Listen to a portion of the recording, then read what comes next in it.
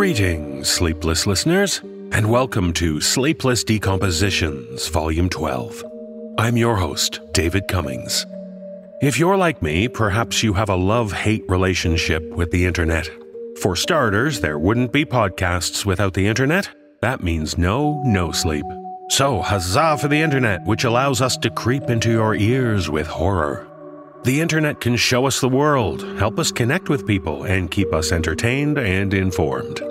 But let's face it, the internet means we can be exposed to some awful things. And no, I'm not talking about those photos of me from the dark web. I mean things like awful people who spread hate and misinformation and just generally make the world a more miserable place. So, like I said, love, hate. You take the good with the bad. And since this is the NoSleep podcast, we have two tales that feature the wonderful, lovely puppies and kitties aspects of the internet. No, of course not. Our stories are from the dark side, just the way you like them.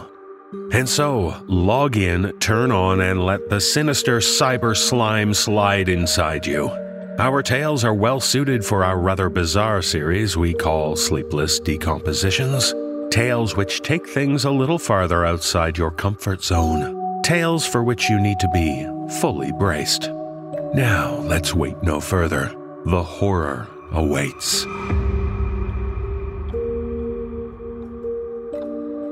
In our first tale, we meet an online content creator. And trust me when I say that online content creators have to deal with a lot of feedback and comments which serve no purpose other than spreading anger and hate. But in this tale, shared with us by author Daryl Winfrey, we discover that this creator is not so much the victim of harassment, rather, as he confesses, he's someone who went a little too far against another creator. Performing this tale is Atticus Jackson. So remember, try to be kind. Even if you think you're not going too far, you have to understand that drama kills.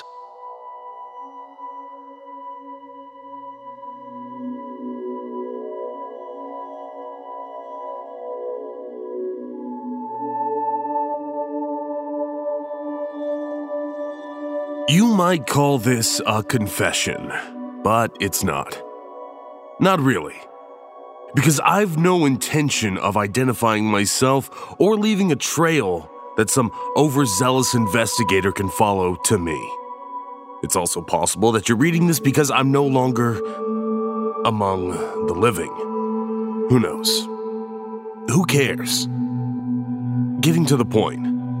I'm a YouTuber. Some would consider me a veteran YouTuber. I'm among the few thousand YouTubers who earn enough money for the IRS to pay attention. I can't complain. I suppose you'll complain if I make this post entirely about how much money I make.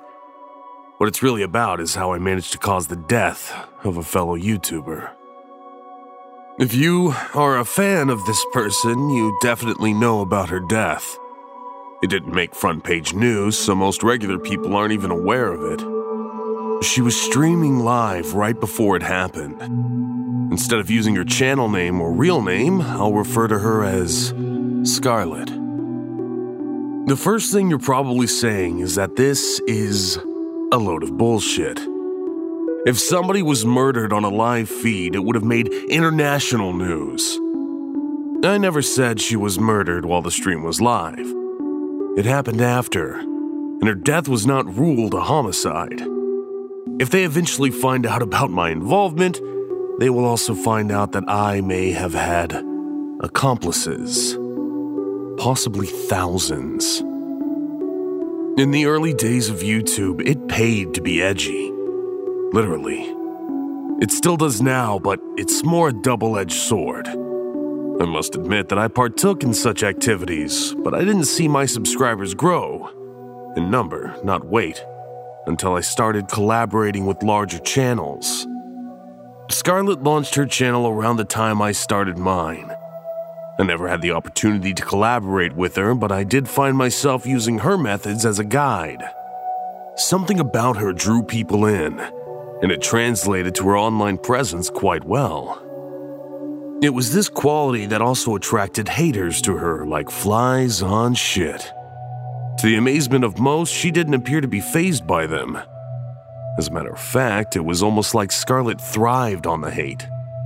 She became good at responding to comments with an occasional zinger that would go viral. The hater would eventually end up thanking her and becoming friends because of the resulting traffic to their channel. Throw that lemon at them and see if they can turn it into whatever. As the drama channel started becoming more popular, it turned into a competition to see which one could get Scarlett worked up enough to flame them. Sometimes this tactic would backfire. Every now and then a drama channel would take things a little too far, forgetting that she had an army of ravenous fans. The onslaught was sometimes painful to watch. Eventually, Scarlett would step in. We assumed the hater had begged her for mercy, at which time she'd admonish her fans for doing the very thing they had criticized. She had total control of her mob. Except for that one time. Scarlett committed the cardinal sin of defending the rights of some of her haters to say things, even if they were highly offensive. She followed this up by reminding people of the things she would say during her edgier phase. All of her old videos were still available on an archive channel. Some existed as captured vines that loyal fans posted after the fall of the platform. It was at this time that some of her more vocal followers turned against her. Many were former haters turned friends turned haters again. It wasn't that there were a lot of them, it was how frequently they posted memes and videos against her. Her legacy enemies used this as an opportunity to pile on. They'd effectively painted a scarlet letter on her forehead. While a majority of her fans remained on her side, there weren't enough of them willing to face the tidal wave on her behalf. Sadly, I became a part of that tidal wave. As a matter of fact, it was at this time that I gained the bulk of the fans that would help sustain my channel. I even created the Patreon account. It didn't occur to me what I was really profiting off of. True to form, Scarlett took the online hate, as well as the physical hatred, like a champ. Yes, some idiots vandalized her house. Their license plate was visible on several cameras in her neighborhood. She started live streaming a lot more around this time. I have to admit, it was entertaining to see her take down trolls in real time. They could only salivate when she told them she'd be attending VidCon that year to promote her new book. She rarely made public appearances, so the announcement alone further boosted her brand. She promised that she would address the controversy at the event.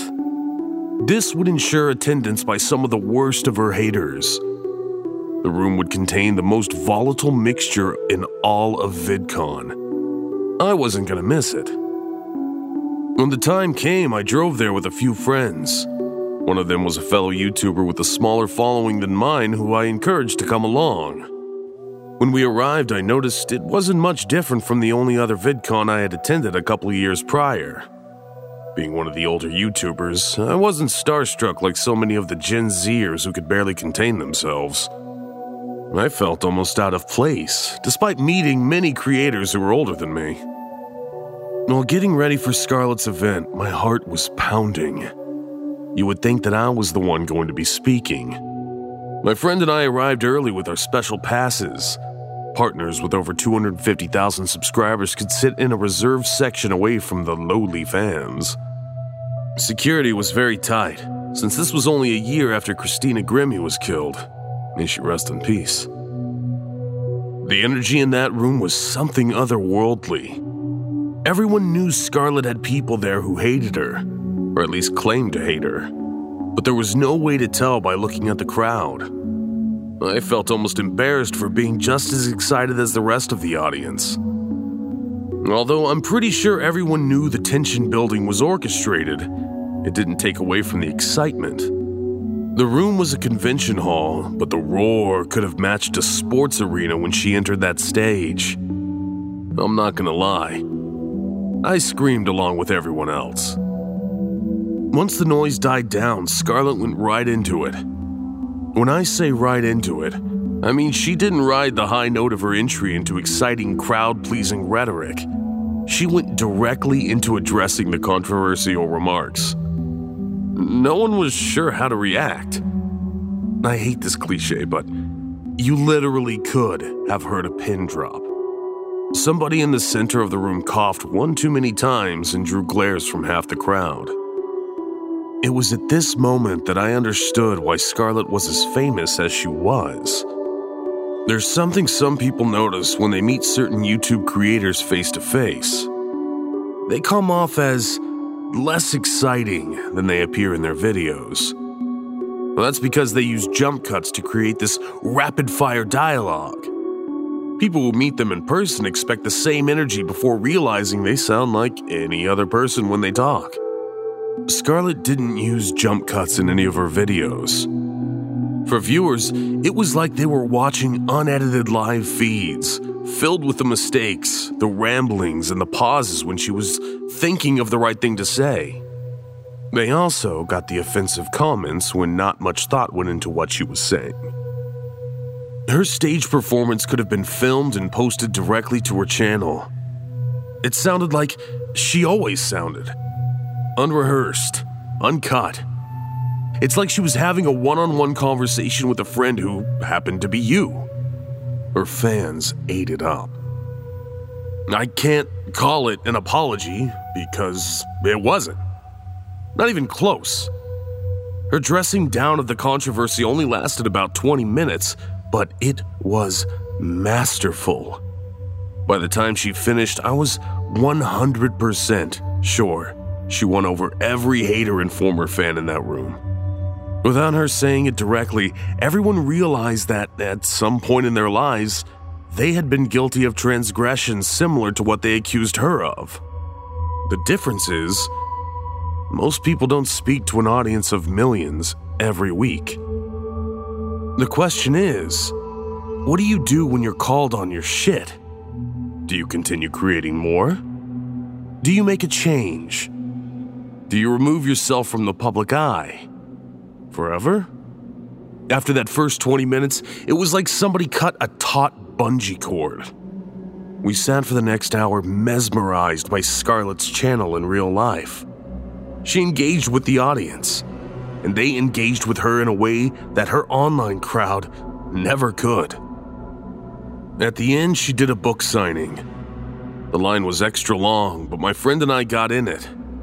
What passed the time was that Scarlett's fans had a chance to stand in line with some of their own other favorite creators. Well, I'm not big enough to be recognized in the real world, but here, I felt like a mini star. I also got a few glares from some of Scarlett's fans who probably didn't like my critiques of her. When I finally got to the table, my palms were completely clammy. I kept them in my pockets and didn't even shake her hand. I told her that I was one of her critics, but still wanted to meet her. She said she didn't recognize me at all. But she invited me to attend a roundtable with some YouTube executives later that evening. I could have fainted. Her manager set me up with a single pass with my name etched on it. I would have to attend alone. At this point, things got a little weird. It's not for the reasons you might think. My friend dropped me off at the hotel where the meeting would take place. I found myself in the lobby with 11 other YouTubers. I recognized most of them as creators with 10 million or more subscribers. Why was I invited? I barely had 300,000. This time, my heart was pounding for a different reason. I was convinced I was being set up. But slinking away from an invite alongside people with a combined audience of over 100 million was probably not a good idea. They mostly talked among each other. I didn't have much to say, but a few of them were kind enough to pull me into the conversation. After a while, someone came downstairs to confirm that we all had passes. We were taken up to a conference room on the 6th floor where Scarlett and 3 executives were already sitting. Actually, I wouldn't call them executives. They were more like mid-level marketing managers and a public relations type person. The discussion was pretty boring, but I sensed that I was sitting in on something that I wasn't meant to witness. It was like I was some kind of imposter. But everyone in the room knew exactly who and what I was. Needless to say, I didn't contribute much to the conversation. When the meeting was over, Scarlett invited us to dinner. Although nervous, I said, "Hell yeah!" Scarlett kept checking on me to make sure I was okay. I was starting to have my doubts about her not recognizing me. It wasn't an arrogance thing. Thousands of her fans knew who I was from the one video I had that went viral. Something was up. We got to the restaurant, and they already had tables joined together for us in the back. Scarlett ended up sitting next to me. I was such a wreck. I couldn't eat. I just kept taking sips of water every few seconds. My mouth was still dry, with my tongue stuck to the roof of my mouth. I was just waiting for the barrage of accusations and insults. That never came. Everyone was so nice and welcoming to me. My paranoia switched to thinking everyone was putting on a show to influence me to post about my wonderful time with Scarlett. Damn influencers. A few of them even took pics of us together. And I started getting some weird religious vibes of 12 disciples, with me as the Judas. It was refreshing to see the off-screen personalities of these creators. I kept looking for the off-screen version of Scarlett, but I never saw it. It wasn't there. Even I had never been able to pull that off. And I'm considered one of the real ones. She was such a larger-than-life person that I forgot that she was still a regular human like all of us. She never brought up anything about haters or the drama. It was like once she had finished talking about it on stage, she was done and had moved on. As we talked more and more, the conversation shifted toward ghost stories and paranormal experiences. Several people told us stories that didn't seem all that scary to me. Mind you, I have a dark personality, and I have an obsession with the occult, so it would take a lot to do that. Scarlett managed to creep me out more than all of the others combined. She told a story that I won't recite in its entirety here for the very reason why her story creeped me out. Scarlett was convinced that some kind of presence had been following her around for the previous month. She started waking up in the middle of the night feeling like something was in the room with her. There were a few jokes and nervous laughs around the table. But when she told us that she was now seeing things, silence fell across everyone. It's something when a person you admire starts sounding crazy. Scarlett told us about an incident that scared her a few nights prior. She was driving back from an event on a 2-lane road with a very steep embankment and no railing. The radio was off, and her phone was dead. She heard a distinct whisper over her shoulder. When she looked in her rearview mirror, she saw the shape of someone sitting behind her. The face was hidden in shadows. She sharply swerved the car as she looked over her shoulder. Thankfully, she slammed on her brakes just at the right time. She was within inches of sending her Tesla down a 60-foot drop. She told us that she felt the presence of something in that car. She got out and checked the back seat to make sure no one was pranking her. No one was there. I wished I could read the thoughts of everyone at that very quiet table. As much as she shared on her channel, she hadn't mentioned anything about this. She was clearly unnerved and truly believed something was in that car. Instead of getting back in, she flagged somebody down to call a friend to pick her up. Was she having a psychotic breakdown? One other person and I rode back to the hotel with Scarlett. She told us that she wouldn't mind if we shared her story. The only stipulation was that we didn't use her name or channel name. That was an odd request, but I am honoring it in this post. 2 days later, Scarlett was dead. Those who know about her death are also aware of the infamous live stream. During the stream, the shadow of someone could be seen behind her, but it didn't quite look like a shadow. it looked like a ghost. It gradually made its appearance a few seconds before the end of the stream. Most viewers just figured someone was in the room with her. Almost an hour later, her boyfriend found her dead, sitting in the chair where she was streaming. He called 911 immediately before trying to perform CPR on her. Although her live stream had ended, the camera was still recording until the paramedics arrived. As far as he knew, no one else had been in the house. The investigators made a copy of her recording. Scarlett's boyfriend reluctantly shared it with her YouTube friends who had attended that dinner with me. He made them swear not to post a copy online for obvious reasons. On the video, something shows up far more clearly than it did during the live stream. An apparition is standing behind her while she's tidying up her desk. Then she begins staring off into space for about 2 minutes before struggling to breathe. Her hands go to her throat like she's trying to remove something.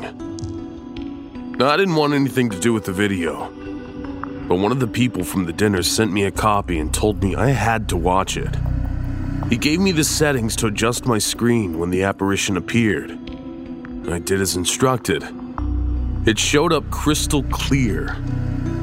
The thing standing behind her when she died had a face that I recognized. The face was my face. I just knew the FBI would be calling me any day. When I called Scarlett's friend back, he asked me what I saw.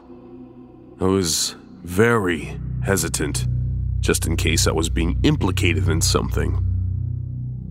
He told me that he unquestionably saw his own face. Apparently, several people who had seen it saw themselves, while others only saw vague, blurry features. We didn't know what to make of it. At some point, we're going to post the video. We'll exclude the part where she dies out of respect for her family. No one knows what that thing was or why it started following her, but we have our ideas. The local police ruled her cause of death as unknown, but we're leaning towards natural causes. Her family never released a cause, and people outside of her fan base scarcely heard about her passing. She was only YouTube famous. As sad and solemn as this should be, there are plenty of hateful people expressing sentiments like rotten peace, or that she choked on her own toxic personality. Although I still disagree with some things she has said over the years. I never hated her. I could never express glee for her passing. Whatever was in her room that night frightened her to death. It also frightens me.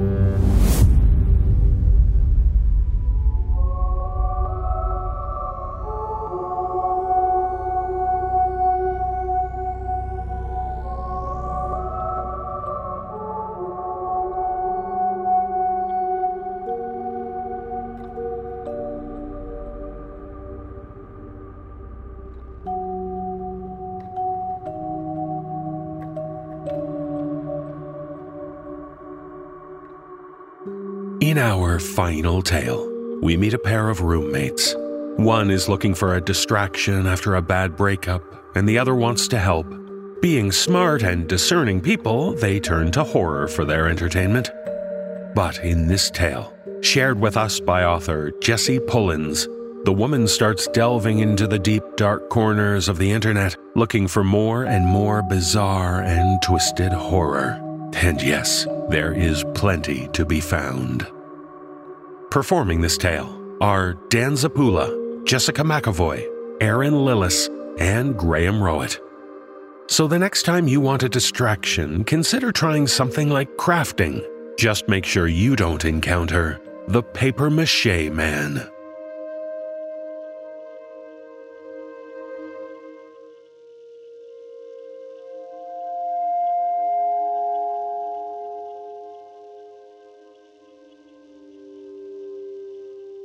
Emily wanted to be scared. At first, I shared her enthusiasm, setting up movie nights twice a week and chewing through an ever-growing list of the scariest films we could find. I was a pretty big movie buff myself, so I contributed my own favorites to the list. It started innocently enough. Emily had just gone through a bad breakup and was trying to take her mind off the hurt. As her roommate, I was happy to lend a helping hand. It had nothing to do with the fact that I was infatuated with her.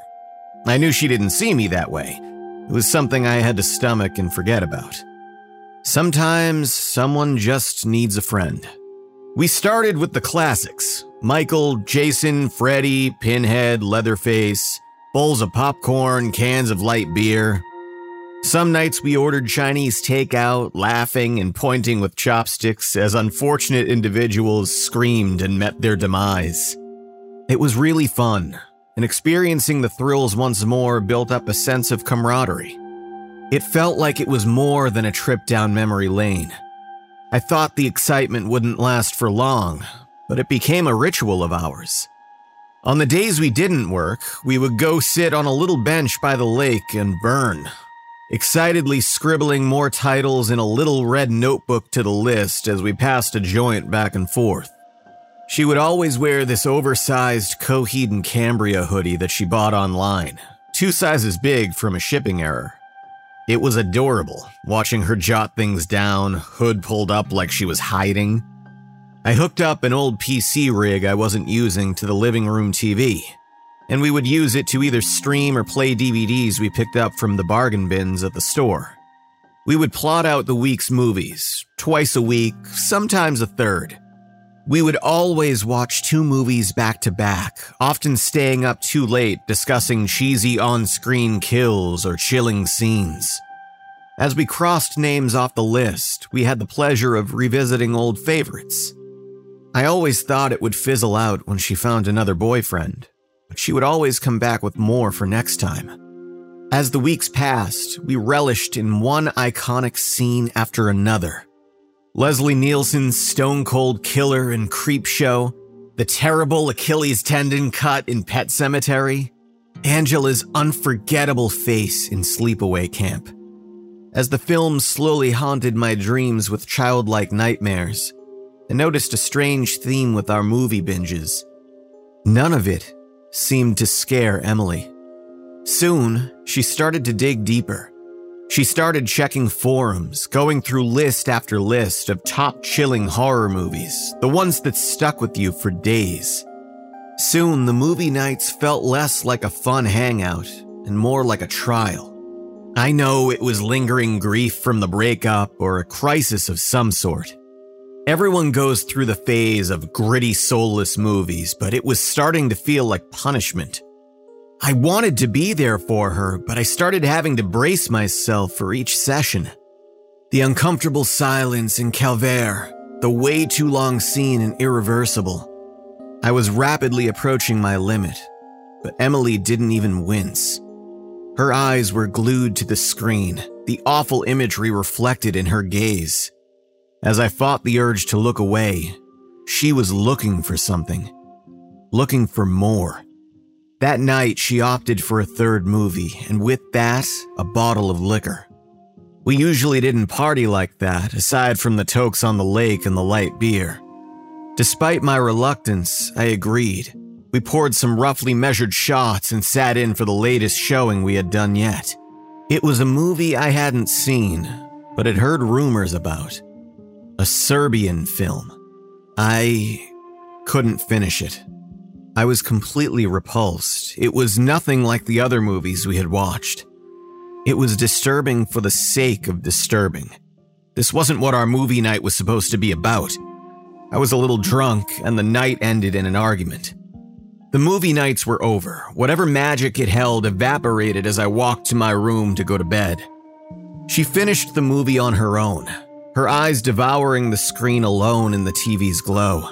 She just sat on the couch, her hood pulled up. I felt guilty for leaving her, but her search for terror had driven a wedge between us. We didn't speak for a couple of days after that. We went about our separate ways, avoiding unnecessary contact before and after work. I wished we could go back to the fun stage instead of walking on eggshells in our own home. Emily spent a lot of time in her room on her computer. I could see the light still on under the door, the faint sound of music playing into the late hours of the night. I just let her have her space. Have you heard of the papier-mâché man? I was about to leave for work, and she caught me as I was about to walk out the door. It was like the sour end to our movie night had never happened. I told her I didn't, but I was curious. She elaborated that she had spent the last couple of days surfing the web in search of something actually scary. This had taken her down a rabbit hole in the shadiest parts of the internet, where she had seen a bunch of clips and photos that surpassed the horror of the last film I had bailed on. Straight up snuff films, live decapitations, worksite accidents. This went way beyond 10 harrowing images taken before disaster. Just the thought of the videos she mentioned made me uncomfortable. I asked if she was all right, and she shrugged me off. She looked tired, and I could tell she had been drinking. Whether she started early or was still going from the night before, I didn't know. She wasn't wearing her hoodie anymore, just a tank top and pajama pants. She looked flustered, like she was burning up. And deep down, I was really concerned, but I didn't want to drive the wedge forming between us further. All right, who is he? She went through the reel of pictures on her phone and held it out to me. It was a picture of a dining room, with a table and chairs in the middle. The table was set and filled with food, almost as if people had been there and just vanished.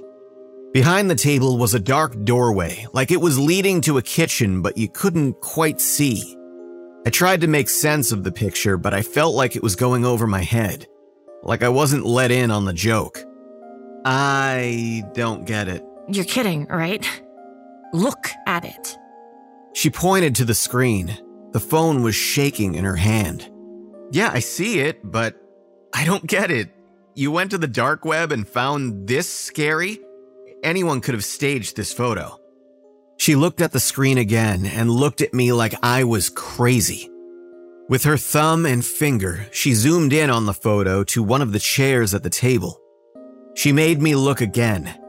It was just an empty chair. I don't get it. It's just a chair. There was a flicker in her eyes like I had insulted her. Oh, I see. So you're just gonna fucking gaslight me? I thought I deserved better than that. Her eyes began tearing up. What are you talking about? Where is all this coming from? I didn't know why she was getting so defensive. The chairs. The papier-mâché. Look at them. They're all there. It's horrible. You see their faces? And he's right there. There. She pointed to every empty chair, then to the dark doorway. There was nothing new, just the same scene. Who? The papier-mâché man. I found a thread about him on one of those sites, but it's barely a whisper online. They say he's behind a bunch of disappearances around the world. Like, eventually he finds you and sends a warning. That means he's coming for you. Then he turns you into papier-mâché. It sounds creepy, but it also sounds ridiculous. Then he adds you to his collection or something like that. I've been trying to get information on it all night. Every time he gets mentioned, whatever thread it's on gets removed quickly. Pictures, too. Not long after you see a comment or see a picture with him in it, content just ceases to exist. I managed to download this one and made some backups so I could show you. Except I didn't see whatever she was pointing out. What she described was something you could find online, but simply in a different representation. Internet legends, carefully crafted online spooks, with people going through the trouble to keep the bit alive. Anybody could meticulously monitor and toy with posts if they had enough time on their hands and alt accounts. Between her tired, distraught eyes and the undeniable smell of alcohol, one would say she was just sleep-deprived and reaching. I made the mistake of being that one. I looked at the picture again and rubbed my eyes. Emily was nervously biting her nails, eyes wide and impatient as she waited for my response. It was still just a dark, empty dining room. Look, Emily, I sighed, wishing I could just go along with it. Someone is probably just baiting you and you're eating it up. There's no such thing as a cyberspace ghost. Cursed images are made in Photoshop. Behind every scary creepypasta is someone hoping people will believe it's real, if only for a second. You need to get some sleep, take a break from the scary shit, and maybe take it easy on the drinking a little bit. I braced myself for the backlash. It came immediately. Oh, fuck you. If I wanted to talk to my mother, I could have just called her. You're just going to pretend you don't see it? This shit is real. It's fucking scary. And I'm gonna show you. And when you see it, who's gonna be the asshole here? You! She stormed off, leaving me there alone, feeling quite like the asshole. Emily, come on. But she was already gone. Seconds later, I heard her bedroom door slam and the volume of cranked music echoing from the hall, leaving me to go to work in frustration. I didn't understand the sudden, consuming obsession. I thought of the papier-mâché man and the things she said about him. I thought of the dining room photo and the general lack of fright it provided.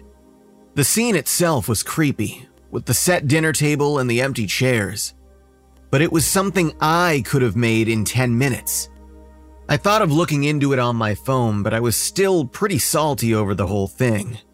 In the end, I just decided to let it go and hope maybe it would pass and she would get over the whole thing. The next couple of days passed in awkward silence. I only saw Emily a couple of times by chance on the ins and outs for work. She still looked as haggard as before. She no longer styled her hair and her makeup was the bare minimum. Her outfits thrown together and wrinkled. Our conversations were minimal if we talked at all. I would only know if she was home if lights were on under her door, the soft tune of music emanating from within. After a couple of days of radio silence, I texted her a few times, most of which she barely replied to or simply left unread. Looking at the gloomy apartment, I found myself thinking of the fun we used to have. The back and forth with the films, bullshitting about life, and the chill vibe we shared at the lake.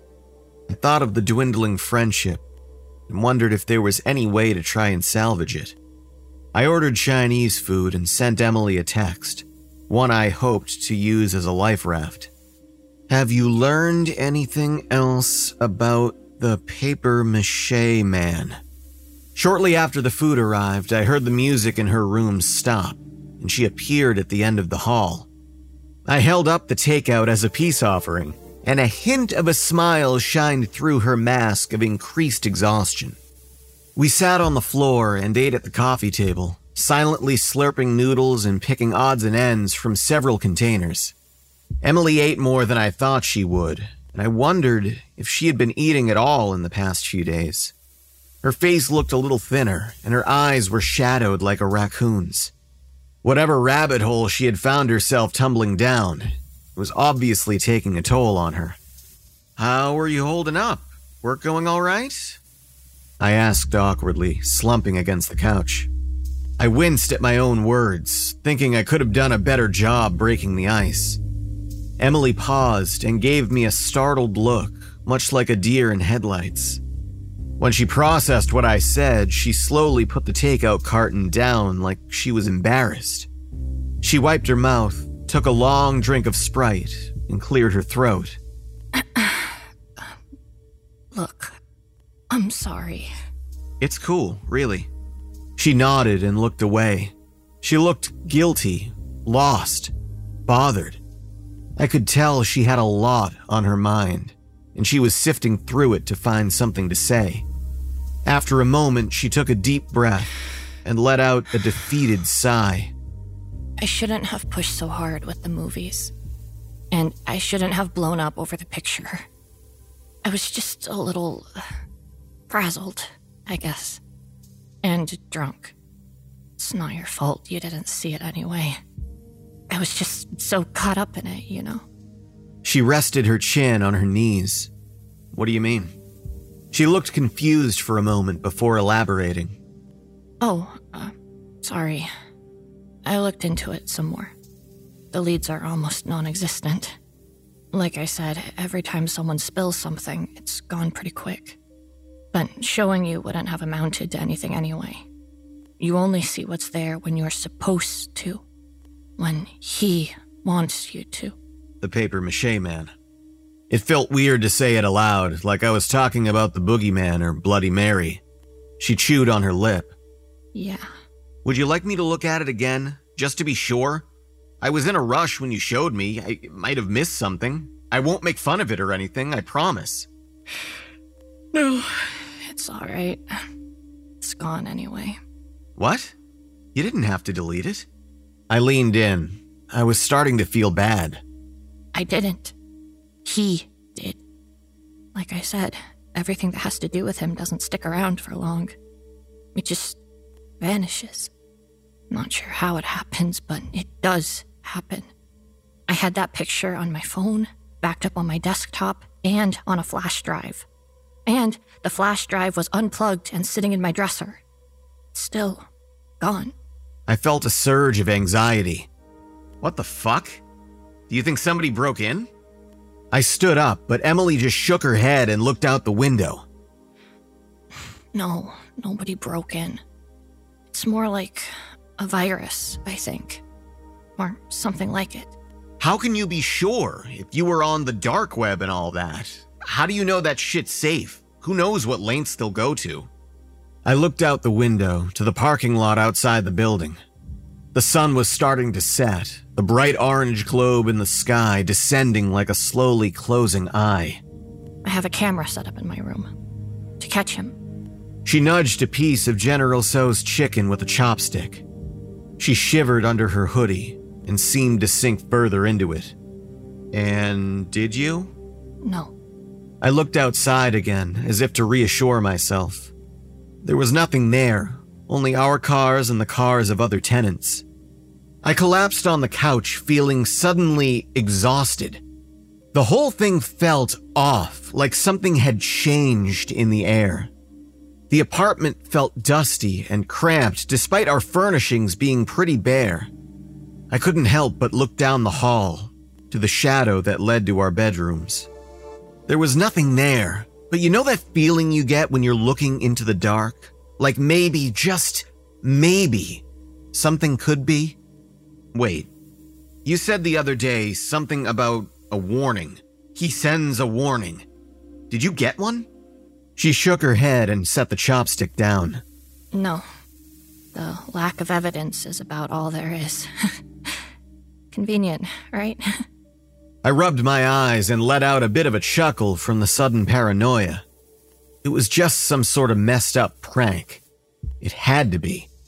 Look, you want to get out of here? Go do something? Get out of the house? Maybe ice cream, bowling or something? Nah. Too tired. But hey, we can do something else, if you wouldn't mind keeping me company. Would you mind watching another movie together? Like old times.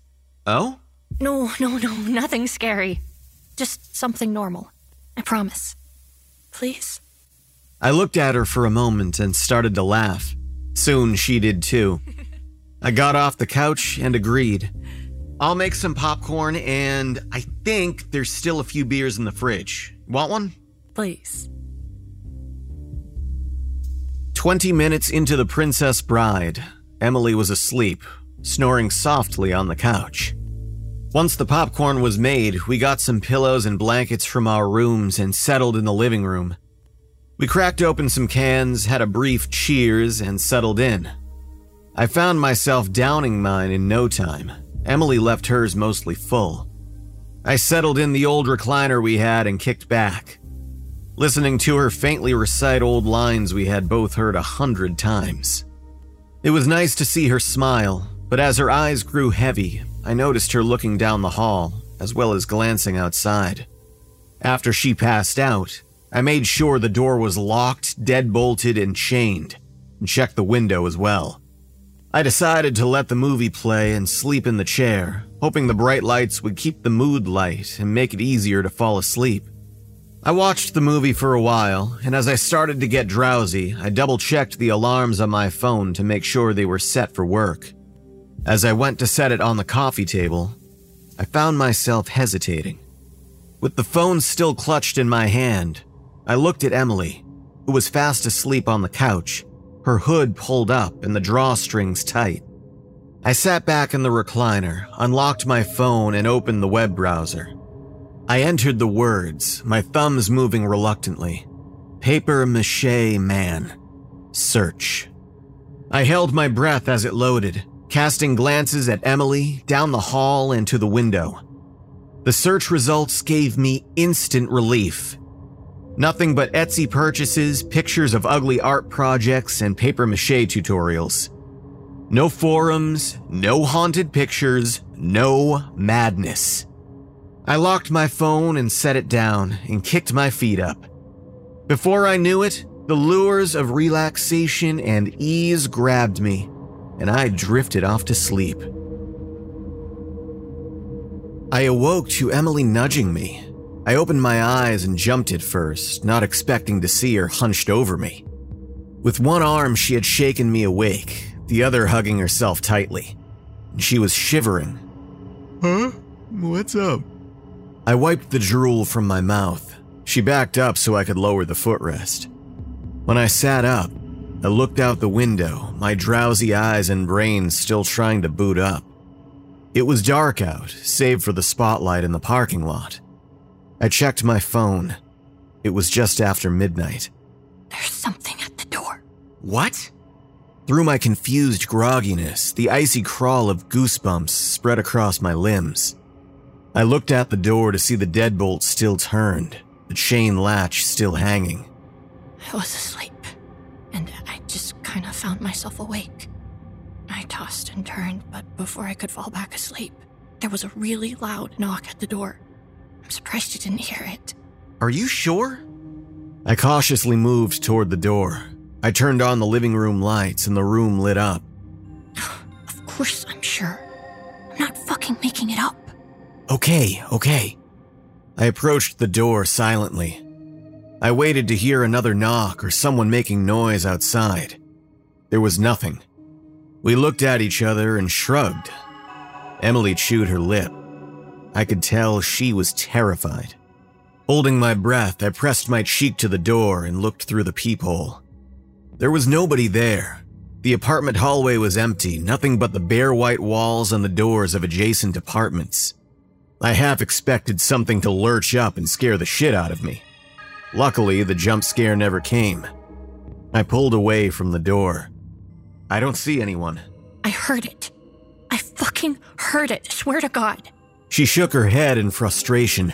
I unlatched the chain and retracted the deadbolt. With Emily hiding behind me, I opened the door. We cowered behind the crack at first, both of us trying not to make a sound. Nobody jumped out, no footsteps running away, no distant slamming door. I threw the door open and stepped out, whipping my head down both ends of the hall. Nothing out of the ordinary, until I looked at my feet. There was a small rectangular package on the welcome mat, wrapped tightly in newspaper and tied with raffia yarn. What the hell? Emily picked it up, and against my better judgment, brought it inside. She set it on the coffee table, scooting aside half-eaten egg rolls and cartons of fried rice. It was thin, like a small paperback book. It's really light. She tugged on the straw-like yarn. You think we should open it? Emily shrugged. What else are we supposed to do? I don't know, call the police? But as she started unraveling the newspaper, my curiosity kept me in place. Underneath several layers was a white, unmarked DVD-style case, much like the ones you'd see at a video game store. She picked it up, and after we exchanged bewildered looks, she cracked it open. Inside was a CD, simply labeled, "Your Turn." What the hell is that supposed to be? I looked at the message written in marker. It was scrawled so neatly, it was almost like it had been printed on there. Emily said nothing for a time, just staring at it like she couldn't believe what she was seeing. It's for me. How do you know it's... I thought of something she had said a few days ago, ringing in my head, over and over. Eventually, he finds you and sends you a warning. Emily popped it out of the case and was already on her way to the old desktop. I moved to intercept her. What are you doing? You can't be serious. I'm watching it. I'm sorry, but I have to. She pushed the tiny button at the top of the tower. The disc tray squeaked out, and she swapped the Princess Bride with the new mysterious disc. After watching the tray recede, she looked at me, her eyes sad and guilty. You don't have to watch it with me. I can watch it by myself. I got myself into this anyway. The computer started to hum as it recognized the disc. But even as the media player auto-booted, I found myself moving closer so I could clearly see. We stood together in front of the coffee table and waited, the disc reader loudly getting itself together. I hoped it was just a meme. I prayed for a rickroll. Despite my wishful thinking, I just knew it was something worse. There was an unmistakable animosity to the disc and the program itself. Dread welled in my stomach, and I felt myself sweating. As the video buffered, the title of the video file showed on the top of the window as an illegible string of text. We waited, visibly wincing for the snuff film, live torture, or some other unthinkable horror to begin. However, what we got was the furthest thing from that. The video started as a feed from an old camcorder, a heavy distortion that was slowly coming into focus. There was no sound to the video and no timestamp, just little black bars where the time and date would be. The whirling static started to fade, and in the clarity, we could see a girl. It was hard to make out at first, but she seemed to be in a store of some kind, looking at a display shelf full of what I assumed were DVDs. She was hunched down, taking her time looking at each title, chewing at her thumbnail. She was wearing a hooded sweatshirt and a black frilly skirt with leggings underneath. The knot in my stomach worsened, twisting uncomfortably as the hair on the back of my neck rose. It was an outfit I had seen many times, because it was something Emily wore. The girl in the video was her. What the hell is this? I looked to see Emily was shaking. Her eyes were locked on the screen, her pupils quivering as she took in the video. On the screen, Emily was browsing alone, kneeling down to inspect a copy of Friday the 13th. Her hood was pulled up as it usually was, little wisps of brown hair hanging out the front. She bounced on her heels, something she did when she was lost in thought. Totally unaware of the camera's presence, she returned the movie to its spot on the shelf. The camera followed her motions, tracking her hand as she reached for another DVD. It focused on her hand, lingering to show her painted nails before zooming back out. They're fucking stalking you. Did you know about this? Did you see them? She was shaking her head, her eyes glued to the screen. I know when this was. This was the day before we started doing the movie nights. I had seen these when I was out.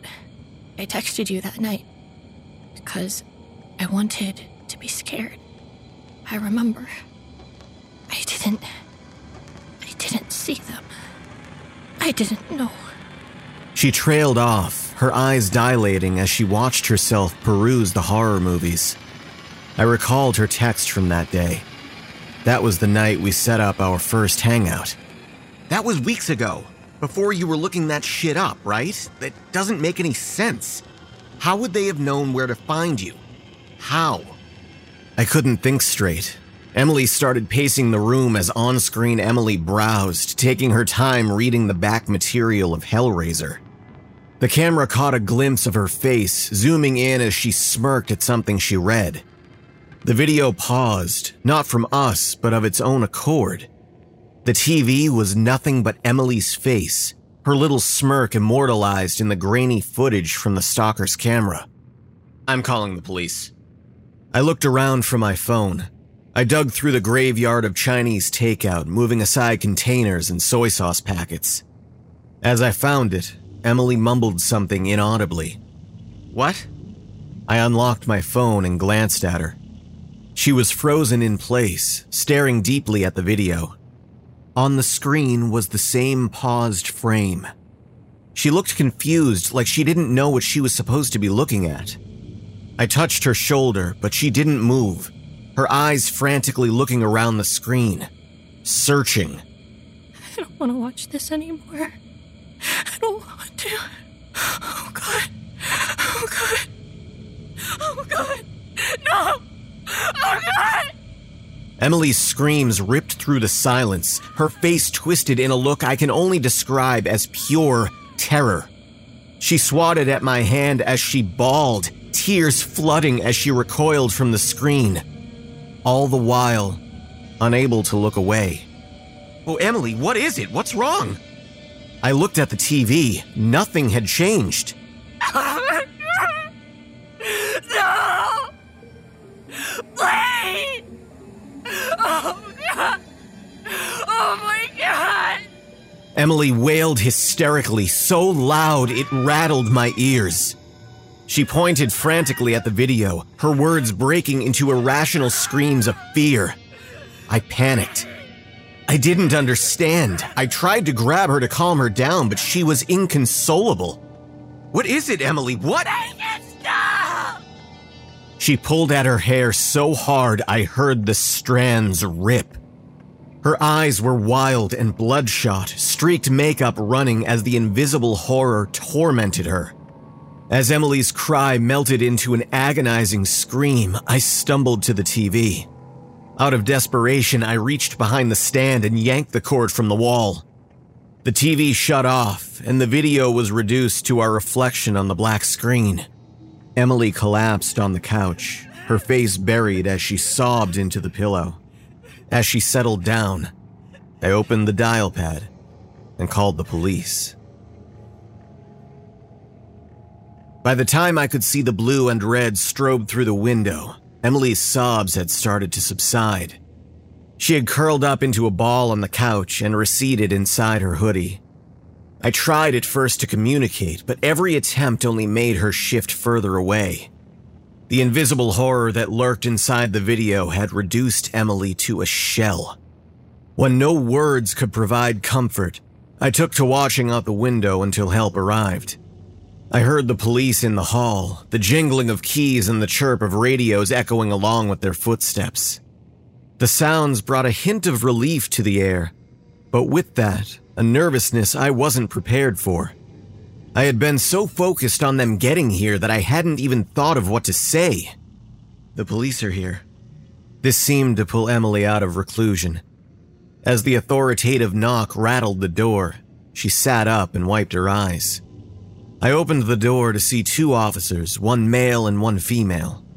The man was tall and broad, with tanned skin and bleach blonde hair. The woman was considerably shorter, her hair pulled into a tight ponytail, a shade of pink lipstick offering a polite smile. Hi there, I'm Officer Reagan and this is Officer Henry. Are you the one who reported harassment? Yeah, but it's not me, it's my friend. Here, come in. I held the door open and stepped off to the side. The officers walked in. Regan looked around the apartment for a moment and moved towards Emily when she saw her. Henry came in close behind, but stayed by the door. He hooked his thumbs in his Kevlar vest and took his time surveying the apartment, eyes darting as his jaw worked at a piece of gum. They both looked tired but alert, taking in everything in the living room surprisingly fast. Hey, I'm Officer Reagan. Do you mind telling me what's going on here? Regan knelt next to Emily, who was looking at the officer weakly. She's being stalked. They sent her a... Let her talk, kid. Henry paused his chewing long enough to make sure I understood. I nodded compliantly. Regan readied a notepad, ignoring us both. She cleared her throat and clicked a pen. Start from the beginning. When did this start? Do you have any idea who it is? Emily said nothing for a moment, hugging her knees to her chest. He's watching me. She looked out the window. We all followed her gaze. Regan looked at Henry, who left without a word. Who's watching you? Ex-boyfriend? Girlfriend? Regan scribbled briefly. I went looking for him, and I found him. It was my fault. I shouldn't have. I should have listened. The tears threatened to return.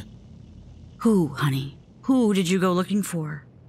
Through the window, we could see Henry pass, flashlight panning into the night. He sent me a warning. It's too late now.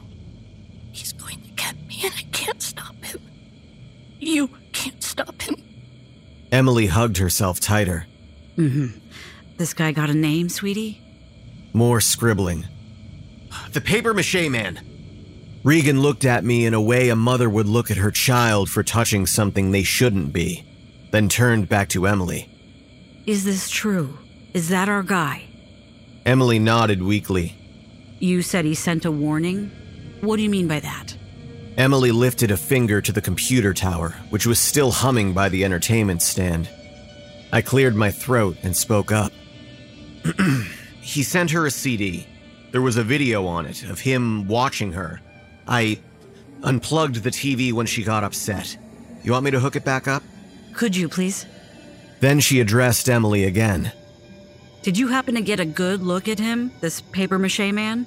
Either of you see him out the window or dropping the CD off? You can't see him. Not until he's ready. Ready for what, honey? For you to join him.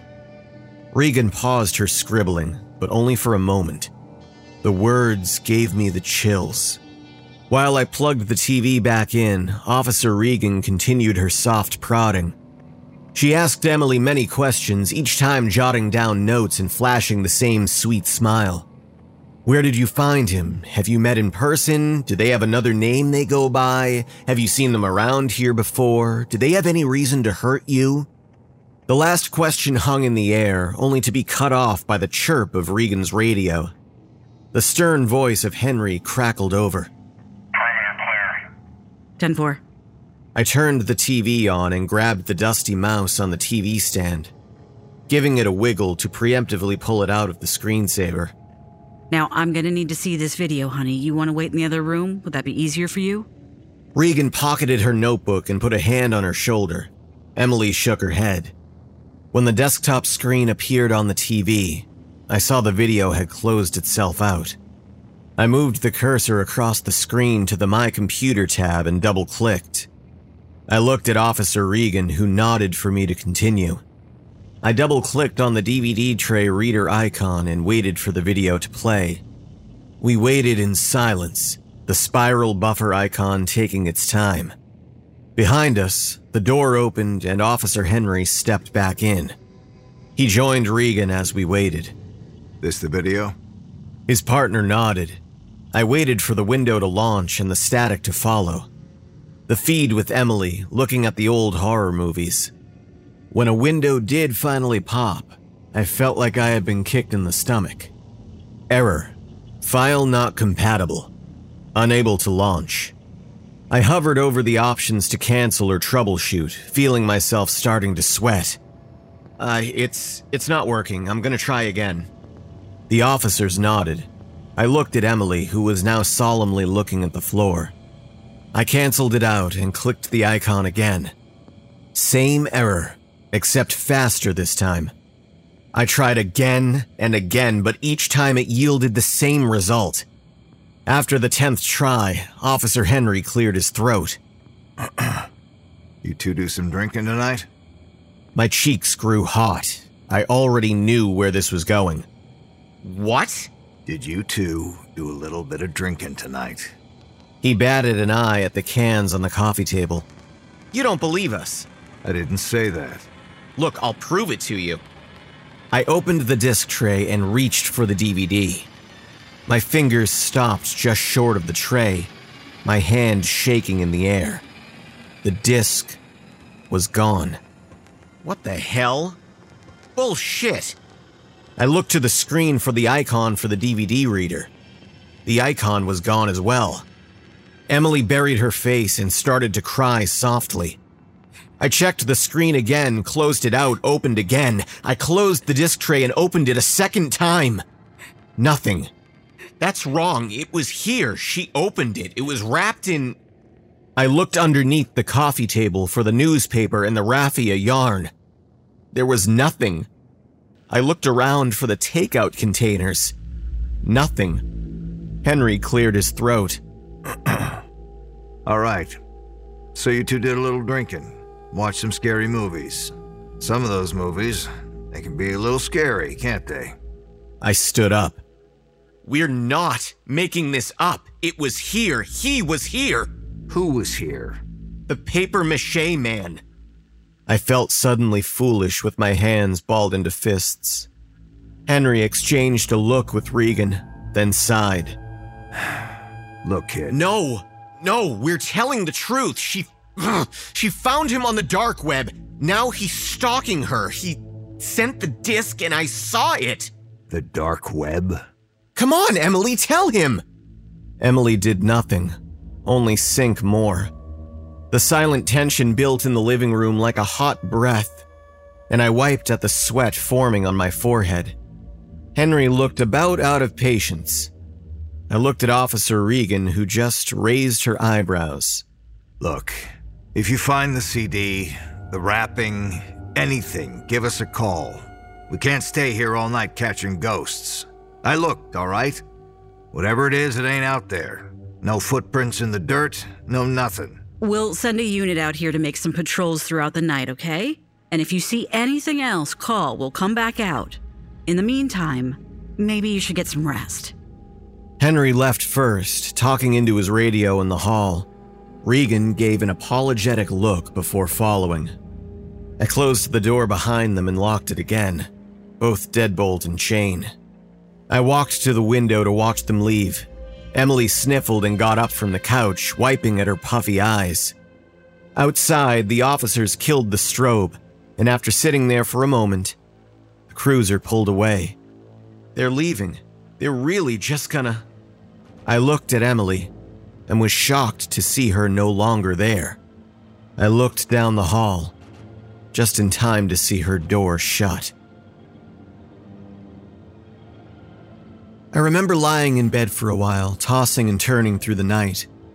I would open my eyes at every noise outside, sitting up and checking my phone before uneasily rolling back over. I felt an odd paranoia I couldn't shake. Each time I would start to drift off, I felt like someone was watching me, and it would pull me from the lull of sleep. At one point, I couldn't help but get up to check the apartment, creeping out into the hall and turning all the lights on. I checked every closet and corner, even going as far as checking the peephole to make sure no one was lurking behind the door. I decided to look for the wrapping again, picking through the takeout trash to find some validation for the past events. I checked under the couch and inside the cushions, then in and around the recliner. I gathered up the containers to throw them away and even picked through the trash can to be sure before dumping it in. I found no evidence of the papier-mâché man. Before trying to go to bed again, I peeked out the window to the parking lot. My last-ditch effort to find something before returning to my room. To my surprise, the only thing out of the ordinary was a police cruiser, parked and idling next to the dumpster. They had actually sent a patrol as they promised. Seeing the car made me feel emotional. The stark vehicle creeping in the night made me question myself, my thoughts, and everything I had seen. Had I actually seen this shit? Or was I just fooling myself to be there for Emily? I killed the lights and walked back to my room. I could see Emily's light under her door, the faint tune of music whispering from within. I wanted to knock and try to talk to her, but in the end, I was just too tired. Too tired to be awake any longer and too tired of this internet ghost conspiracy. I returned to my room, my last shred of evidence spent wincing at how late it was. The next day I awoke, cursing my alarms for doing what I asked of them. I dressed like a shambling corpse, pulling on a wrinkled uniform through the fogged lens of drowsiness. My body ached from the lack of rest. Each routine motion labored and irritated. I brushed and combed, trying to make myself presentable aside from feeling dead on the inside. Putting on my shoes, the softly playing music could still be heard. Emily was still holed up in her room, and I wondered if she had been missing work. After pocketing my keys and wallet, I fished out my phone and sent her a text. "Off to work. How you holding up?" I promptly left. Getting out of the apartment felt liberating, and it seemed to ease the paranoia lingering in the back seat. Maybe I just needed to get out more. Maybe she did. I felt a little better as the morning went on. I found the distraction of work to be welcoming, and focusing on the day's tasks seemed to put me at ease. Time moved consistently, and I didn't even realize it was time to take my lunch until my boss mentioned it. I hadn't even realized I was hungry. On my break, I grabbed some food from down the street, deciding when I got back I would just chill and eat it in my car. I looked at my phone for the first time since I left the house and found my text message had been left unread. The incessant nagging that had been lying dormant sprouted at the sight of Emily's name and the text I had sent the day prior. "Have you learned anything else about the papier-mâché man?" Seeing the words provoked a discomfort deep inside my soul. I felt a pressure in my head, a painless migraine pushing on the insides of my skull. Like a vibrating cell phone worming its way out from the compacted folds of my brain. I read the text again and again as if I had sent it to myself. I thought of last night, standing at the TV next to Emily as we watched her browse the horror movies on camera. The look on her face when it zoomed in on her skin and how she couldn't look away. The way her eyes buzzed. My thumbs moved on their own accord, opening the web browser and typing the name into Google. I hit search and waited. The same results as the night before.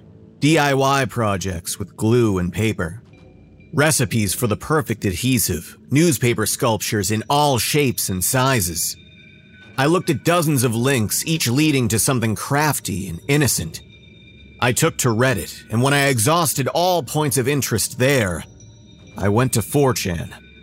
I found nothing conspicuous, no inclination of the papier-mâché man's existence in any way, shape, or form. No-name websites were next, pages and pages of third-party forums. Each of them were ages old and chock full of ads. I kept scrolling, patiently waiting as my phone struggled to load the poorly optimized content. Threads that had burned out years ago. Inconclusive convos that had been buried by a decade of old domains and forgotten email activations. The longer I looked, the more time it took for the pages to load. I spent so much time staring at my phone, I hadn't noticed my break was over. My food sat in the passenger seat, cold and uneaten. I sighed and rubbed my eyes. I needed to head back in. I would have to continue this later. I gathered my things and threw open the car door, then stopped. Part of an old thread I was reading had finally buffered, now showing several comments posted that lacked an actual message. Each comment showed up as removed, but one attachment had lingered, something that looked strikingly familiar. It was a picture of a dining room, with a set table and a darkened doorway in the background. A family sat there, each recoiled in their chairs. White hands brought to their chests, the fingers fat and contorted. Their faces were pulpy and gray, no features save for the smeared and matted text of newspaper. Standing in the doorway was a figure so tall, it had to hunch over to fit. With one lanky arm, it grasped the doorway, the other outstretched and pointed forward, pointing at me. I drove away from work to the sound of a dial tone drumming in my ear. My call to Emily timed out to voicemail. A cheerier, past version of her told me to leave a message. I found myself rambling into the phone with an urgent stuttering that could have been simplified to, "Emily, we need to talk. It's important. I can see him." My second call was to my boss, apologizing for running off without saying anything. I told him I really wasn't feeling well, and on my lunch break I had thrown up all over myself. He was understanding and told me to take some time off until I felt better. Driving home, I couldn't shake the feeling of being watched. I kept checking the rearview mirror, expecting the malformed shape of a man to be there. Each time, I would see nothing but the fleeting stretch of the road behind me. I called Emily again, straight to voicemail. I drove faster, a cold sweat chilling my neck. I caught every red light in town, subconsciously looking behind me at every stop. The image of the dining room photo was burned into my mind, and everywhere I looked, I anticipated the long, pointing hand. When I arrived home, I practically jogged into the building. I fumbled with my keys, glancing down the hallway sporadically until the door was unlocked. I yanked it open and shut it behind me. The apartment was dark except for the light trying to fight its way in through the blinds. The house was still clean from the night before, but everything felt dusty, dingy. "Emily?" My voice sounded unnaturally loud in the complete lack of white noise. Silence was my only response. I made my way to the hall, turning on every light as I went. Before I even made it down, I noticed something missing, something I hadn't realized I was relying on until it was absent. Emily's door was closed, and the light was off. "Hello?" There was no murmur of music from within, no comforting tune to assure me of her company. Nothing but a ringing that had started in my ears. I knocked on Emily's door and called her name again. I stood close to the door and listened for movement, keeping my eye on the front door. The apartment felt so empty, and I expected something to peek around the corner every time my eyes drifted away. My phone chimed and scared the living shit out of me. I dug it out of my pocket and was simultaneously overcome with a rush of relief and worry. The text had come from Emily. "Ran into town, had to get out of the house. Be back later." I felt myself sinking. In the past few days of me coming and going, Emily had locked herself in her room and spent her time trying to make sense of the anomaly. And after days of not listening, I was now alone. When you see it, who's going to be the asshole here? You. I locked my phone without responding to her text. Even if I knew what I wanted to say, hounding her over it now didn't feel fair. I would just have to wait until she got back in. I went to the living room and opened the blinds. I was in such a hurry when I got there, I hadn't even noticed that her car was gone. The ringing in my ears made the silence unbearable. A tight knot was forming in my stomach, the anxious twist of stress hampering my breathing as I looked outside. There was nothing out of the ordinary, but I still felt the eyes on me. I splashed some cold water on my face and tried to relax. Looking at my own distraught reflection, I realized there was only one thing I could do. The exact same thing Emily had done.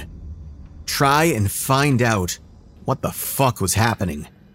I closed myself in my room and booted up my desktop. As I opened the web browser, I decided to try and recount my steps earlier. If I could just find something she might have missed, maybe I could help us both. The ringing continued, and I put on some music of my own to alleviate the crushing silence. Hours passed in front of the screen. I combed dozens of threads, scrolling through every comment until each domain was useless. When I reached a dead end, I would backpedal until I found another fork in the road. My browser became littered with tabs. Reference points saved in case I snagged on whichever forum I was currently on. The longer I dug, the older the threads got. But everywhere I went, everything was removed. I imagined Emily doing the same, typing and clicking at her computer in the safety of her bedroom. Thinking back, it astounded me how well she had handled it alone. All the time she spent searching, trying to find some concrete assurance that she wasn't crazy. I thought of all the times I dismissed her and how I could have just helped her look instead of just letting her sink. I could have asked more questions. I could have tried to understand. After searching the whole day, I turned up nothing. I was exhausted, my eyes aching from staring at the screen and the swell of the migraine lingering behind it. It was mentally jarring, looking for something that didn't want to be found. Every time I thought I was close, the trail would stop completely. The information just wasn't there. Almost like it didn't exist. I rubbed at my eyes and stood from my desk, feeling too tired and frustrated to continue. Maybe if I could rest my brain, I could try again tomorrow with a clearer start. I collapsed on my bed, thoughts of the photos slipping away as sleep found me. I was standing at the bathroom mirror. I don't know how long I had been there, hands gripping the sink, staring at my own reflection. My palms were slick with sweat and I felt clammy. I stared at myself, eyes struggling to focus on a mirror image that didn't look right. The tap was running, ice cold. I felt the stream with my fingers and hunched down to splash some water on my face. The water was freezing and my skin tingled as I massaged it in. I felt nauseous and dehydrated. I cupped my hands and brought them to my mouth, slurping greedily as my body shivered. When I looked back at the mirror, I could see it. The difference.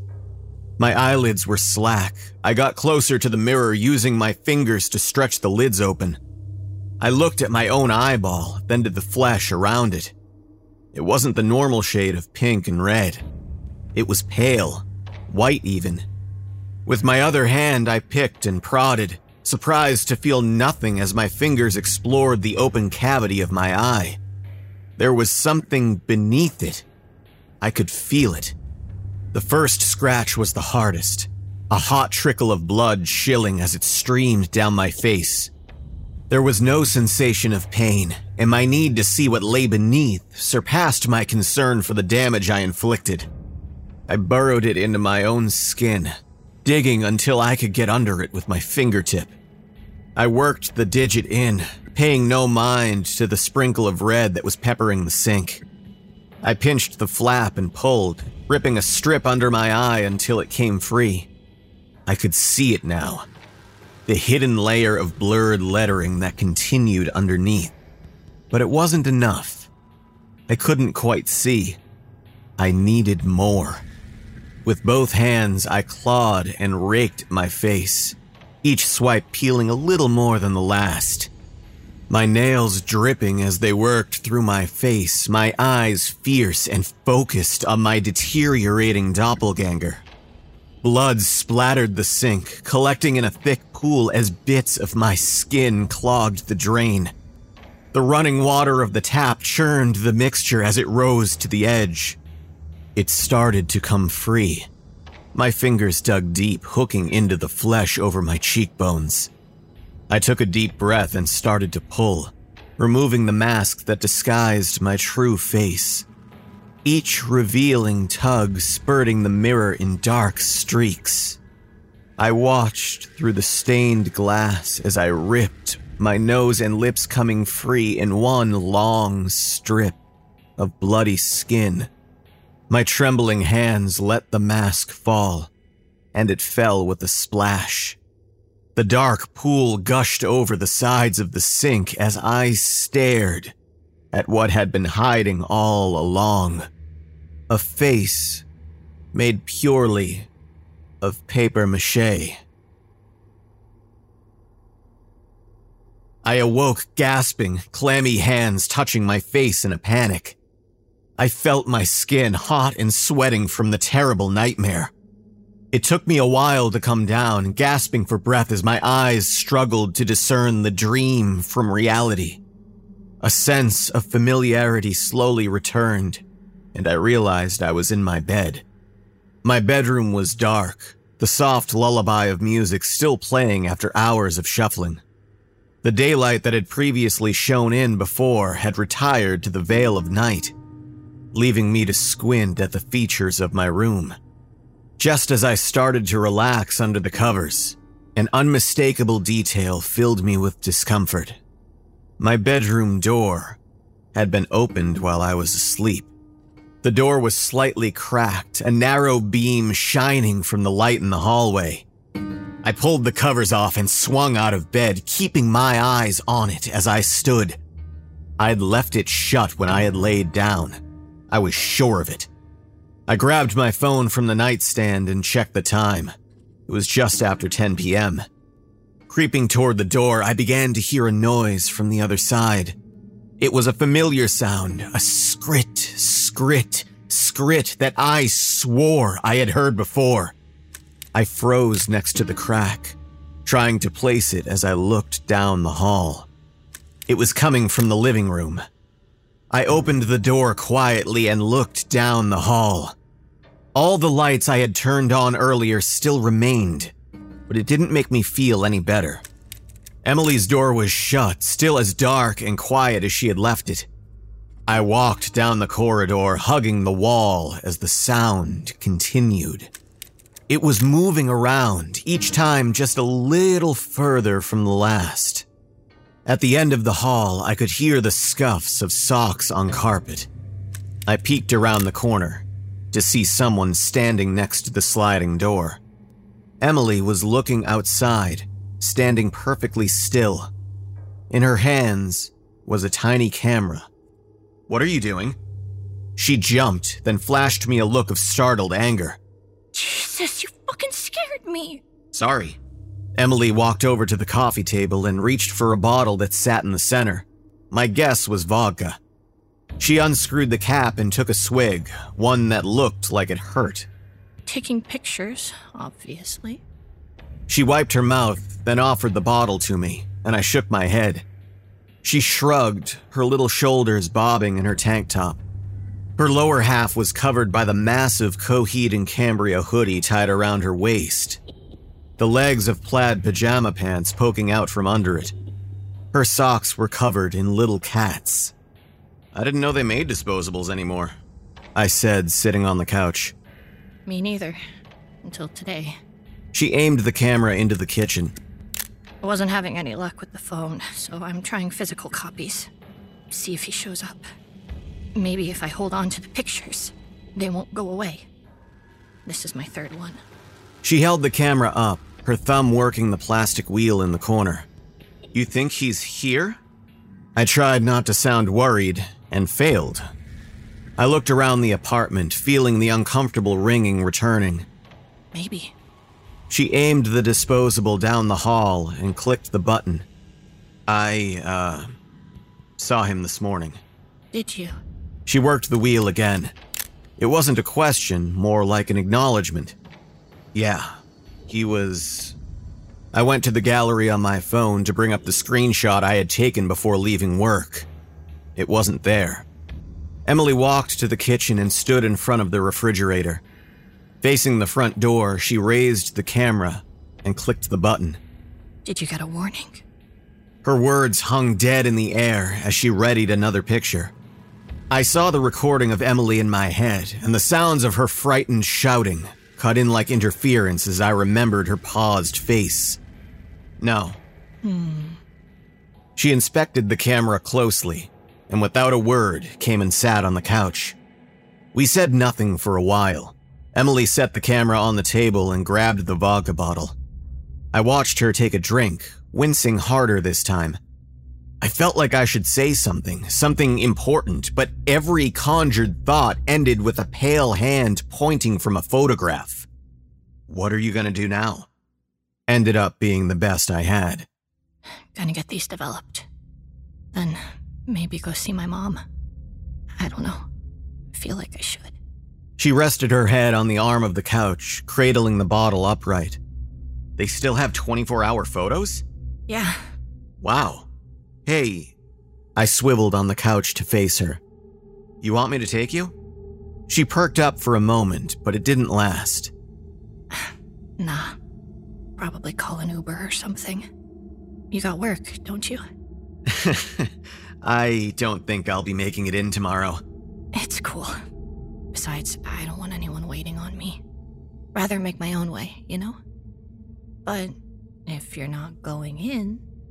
She held the bottle out with a smirk. I took it. The mouthful was warm but comforting, an instant burn accompanied by something... fruity? I coughed afterwards. It's supposed to be strawberry. It's not. I took another swig. Emily sat up and grabbed the camera. Hey, I got one left. You wanna? She held it out, mimicking a selfie. Yeah, sure. She scooted over. I put an arm around her shoulder and she snuggled against me, provoking a smile I hadn't thought possible until then. Emily held the camera up and pushed the button. Not long after, Emily called a ride like she said she would. While we waited, we continued to pass the bottle. As we got tipsy, we talked about horror movies. The more we drank, the more we laughed, until we wiped at tears from cracking up so hard. We reminisced over the movie nights, and in that moment, there was nothing else that mattered. There was no papier-mâché man. When her ride honked outside, we both frowned, and Emily pulled on her hoodie. I asked if she would rather stay and we could sort it out tomorrow, but she was adamant about leaving. I wanted to convince her to stay, but I knew once she had made up her mind, there was no changing it. She took a drink for the road and left me the bottle, a sad look in her eyes as she put on her shoes. She hugged me goodbye, both of us swaying from the lull of the alcohol. I let her go, wishing it would have lasted just a little longer. She left, and I found myself wandering back to the couch, unsure of what to do next. Without any better ideas, I reached for the bottle again. To my surprise, Emily poked her head back in. 13 Ghosts. What? It was one of the movies I meant to watch. Always forgot to put it on the list. Next time, we'll watch that first, I said, pointing at her with the neck of the bottle. Yeah, next time. And she was gone. This time I got up from the couch and watched her go, leaning against the slider as she shuffled to the little hatchback car that came to pick her up. She opened the door to the back seat and saw me, giving me a wave and a smile before ducking in. I waved back, and as I watched her go, I finished the last inch of the bottle. I tossed the bottle in the trash, my steps sloppy and exaggerated. I locked the door and headed to my room, wondering if I should have done something different. Maybe said something different. Looking back, I would have. I stopped at the bathroom and looked in the mirror. My reflection was tired and drunk, breathing too hard as I leaned forward to inspect myself. I looked into my glazed eyes and saw nothing out of the ordinary. The corners were soft and pink with nothing lurking underneath. The ringing had ceased as well, and before I left the bathroom, I was even smiling a little. When I got to my room, I left the door open and shut off the music. I sprawled out on my bed, the cool pillow and comforter soft on my skin. In the drunk serenity of peace and quiet, I fell back to sleep. The next morning, I woke up late. My skull was pounding and the daylight from the window was suffocating. I grabbed at my head, regretting the drinks I had the night before. I shambled out of bed with a groan, feeling for my phone as I shielded my eyes. I hadn't called work to tell them I was staying home. As far as they were concerned, I was a no-call, no-show. I found my phone on the floor and squinted at the screen. It was 11 a.m. I had overslept 3 hours. I went to swipe, but something stopped me. I had received a single text while I was asleep. A simple message from the only name I hoped to see. Emily.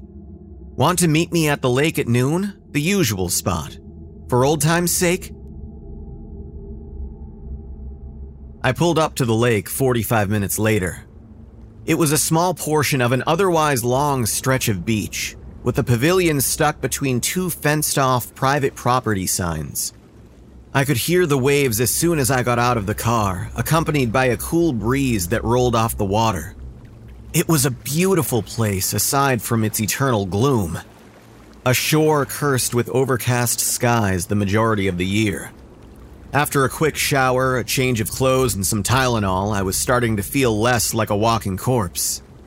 The dull ache in my head was starting to pass, but the ringing had returned full force.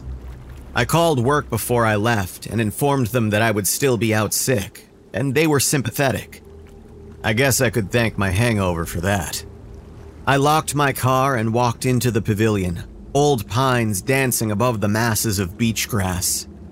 It was mostly empty, something you would expect on an early weekday.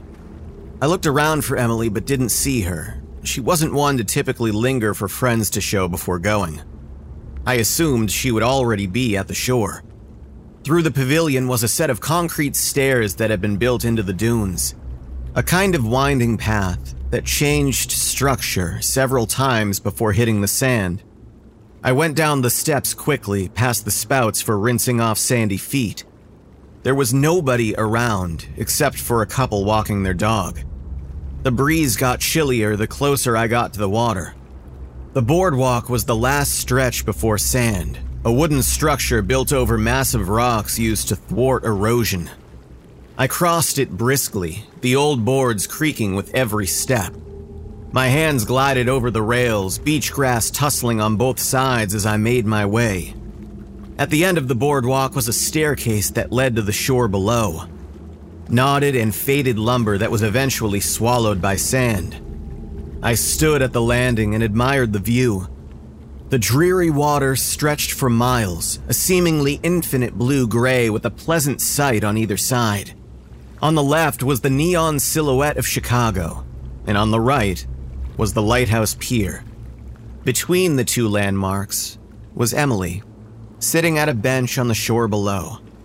The sight of her made me quicken my pace. I descended the steps quickly, skipping every other step as the excitement welled within me. Even as I hit the dead resistance of the sand, I kept my eyes on Emily. She was sitting with her back to me and her hood up, watching the waves quietly. Beside her was the little red notebook, the wind flipping the pages as her gaze held on the water. I had a stupid smile on my face, my legs burning as my shoes slogged through the sand with every stride. Hey, Emily! I made it! She didn't move. The wind whipped at my face, and I raised a hand to combat it. Hey, sorry I didn't text. I was pretty hungover.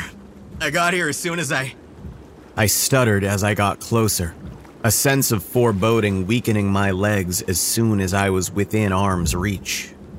She wasn't moving at all, like she was frozen in place. Her head was hung low, her hands stuffed in the front pocket of her hoodie, like she had fallen asleep. The wind tore at the notebook, pages turning sentiently at her side. Emily, it's me. I grabbed her shoulder. Her arm felt wrong, impossibly thin and bony even for her. Her head lolled to the side, and her hands slipped out of her pockets. They were contorted and white, knocking against the bench like rocks. I screamed. Ah! Emily's face was gone. In its place, a crude husk of papier-mâché. I fell back into the sand. The body remained still, tossed to the side like a discarded puppet. No hair, no nose, no mouth. Only black holes where the eyes should be. The newspaper husk stared at me, the drawstrings for the hood swaying weakly in the wind. I tried to speak, but the words were caught in my throat. I couldn't breathe. My hands shook in the sand. Despite the boiling urge to run, I approached the replica, thinking it had to be a joke. I looked up at the boardwalk, hoping to see Emily laughing or waving her arms. Nothing but an empty pavilion and dancing grass.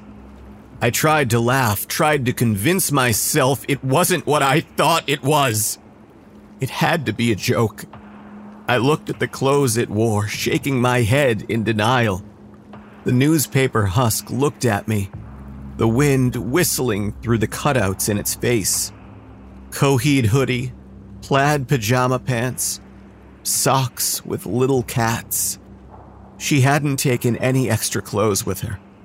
I could see something poking out from the front pocket, a white corner contrasting the black of the hoodie. I reached for it and delicately pulled it out. It was a photograph from last night, the last photo selfie Emily and I took together. It showed me on the couch, my arm curled around nothing, an empty space where Emily should have been. I touched the replica's face, tears falling as my fingers brushed the dry, pulpy skin. The surface withered away at my touch, bits of paper breaking and blowing away. I started to sob, averting my eyes as it wasted away. Then my gaze fell to the notebook next to it. Every page was filled with words, the same phrase penned over and over. Make it stop, make it stop, make it stop, make it stop. In the distance, a blood-curdling scream echoed across the water and over the shore. The papier-mâché replica collapsed, and an uproar of dust scattered to the wind. As the last of the dust blew away, I ran, leaving the deflated clothes swaying behind me. I don't recall the drive home. I remember pulling up to the apartment and crying at the wheel, not wanting to go inside. I didn't know what else to do. I thought if I could make it back home, Emily would be there, holed up in her room just like she had been before she left. Her light would be on, her music would be playing, I would knock and she'd answer and we would order takeout again. Or maybe we would just go somewhere and get away from all this. The thought urged me forward. Out of the car and into the building, I readied my keys and unlocked the door as soon as I got to it. I could see Emily's face in my mind, her smile. I could hear her laugh, the combination of shy and obnoxious rolled together. She would be there. She had to be. I turned the key and opened the door. The apartment was dark and empty, the ringing of the noiseless void deafening as I closed the door behind me. All the lights were off, the blinds closed to shut out the brightness of the outside world. I didn't remember shutting them off, but it didn't matter. I marched down the hall, determined to get to Emily's room even as the darkness grew. I looked for the light, for the sign of her presence. There was no light to be found. Her door was open, nothing but black peeking from the open crack. I wanted to turn around, but I couldn't. I had to make sure she wasn't here. I pushed the door open, the soundless void beckoning me. I swallowed the knot in my throat and flicked on the light. The entire room was covered in photographs. 35mm prints littered every surface from her computer desk to her bed. The floor was a sea of film. White-bordered Polaroids fanned out in all directions. I took a step in and heard the rubbery squeak under my heel. I looked at my feet to see I was already stepping on the photos. I crouched and picked them up, the feeling of churning bile rising in my throat. The ringing rattled my brain, but I kept my gaze on the photos, taking in the similarity they all seemed to share. In every picture stood the papier-mâché man. His hulking mass was caught one way or another, but in some, you could see his entire frame. He was unnaturally tall, hulking in every room Emily had snapped a photo in. His legs were long, but his arms were longer, often bracing himself on the ceiling or the walls as he struggled to fit in the apartment. Sometimes he just looked toward the camera, other times he reached for it, his fingers elongated and uneven across his hand. In some pictures, they looked like hooks, others like tentacles. Whenever he pointed, they were long and rounded, a dozen digits with protuberant tips. His head looked heavy and bulbous, with 2 unopened slits for eyes and a blank canvas for a mouth. His skin was layered and pulpy, with a pinkish tint that blurred at the edges of his body in the photos. The flesh was shiny and glistened like glass in the light. I looked through dozens of photos, each showing the lurking horror in different spots in our home. The kitchen, the bathroom, the corners in the ceiling, taking up the hallway, standing in her closet, kneeling by her desk. He had been right there the entire time, even waiting as we sat on the couch. And when Emily left, he followed her. I fanned out the pictures, looking at each one. There were several that were similar, where Emily had gotten the same angle several times, just in case. I looked at all of them, each one serving as the evidence she strived to find since the beginning. On her desk was a large orange envelope, with the photo center's logo stamped onto the side. Holding it open, I gathered the pictures up, stacking them together and tucking them in as I worked my way across the room. Once the floor was clear, I moved on to the desk, removing the photos that blanketed Emily's keyboard and mousepad. I picked up so many, I stopped looking at them, wanting to close them in the envelope and never peek again. Just when I thought I got them all, one photo remained. One that was much different from the others. When I picked it up, the ringing blared in my ears, and I felt a hot trickle seeping from the inside of them. The photo was of me, sleeping in bed. The papier-mâché man was standing next to me, his large head craned as he watched me sleep. A single knock, thunderous and absolute. The ringing was gone. I stood in pure silence, every nerve lighting like a switchboard. I tucked the photo into the envelope and closed it. I left Emily's room and closed the door, looking down the hallway to the source of the noise. In the living room, I set the envelope on the coffee table and booted up the old computer, listening to the hum as I powered up the TV as well. I took a deep breath and opened the door, knowing what I'd find. Wrapped in newspaper and tied with raffia yarn was my warning. I picked it up off the welcome mat and closed the door behind me. I pulled the string loose and let it fall to the floor, unwrapping the layers of old Sunday papers. The case was plain white with no decoration, just like Emily's. I cracked it open and looked at the disc, with a label so clean it had to be printed. I ejected the tray and placed it in, and watched it retract in silence. As the computer hummed and the video loaded, I sat on the couch and waited, gritting my teeth so hard it hurt. When the video loaded, it lit up the living room like a home theater. My video started with soundless distortion, just as Emily's had. I waited for it to clear, anxious and unable to look at anything but the screen. I even tried to close my eyes, but they wouldn't obey me.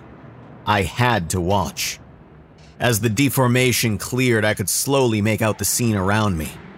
Little things at first, until the shapes bled together into a sudden clarity. When I recognized what I saw, I felt the air flee from my lungs. In my video, Emily and I were on a bench at the beach.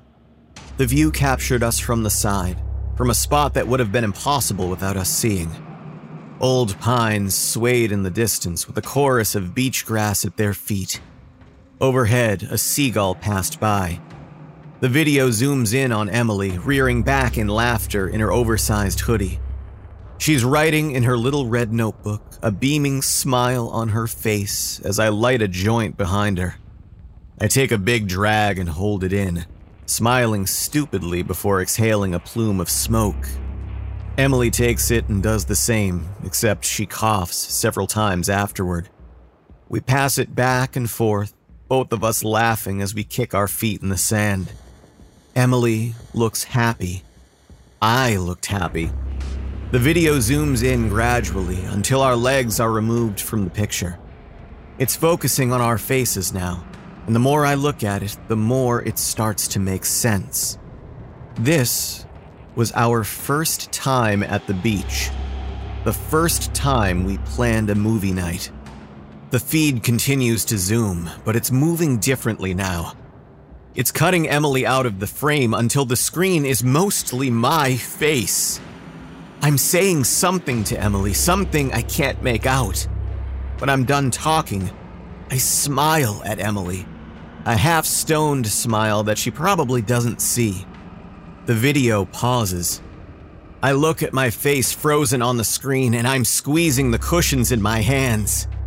I don't know what's to come, but the image is getting larger, my eyes forced forward as I watch it grow.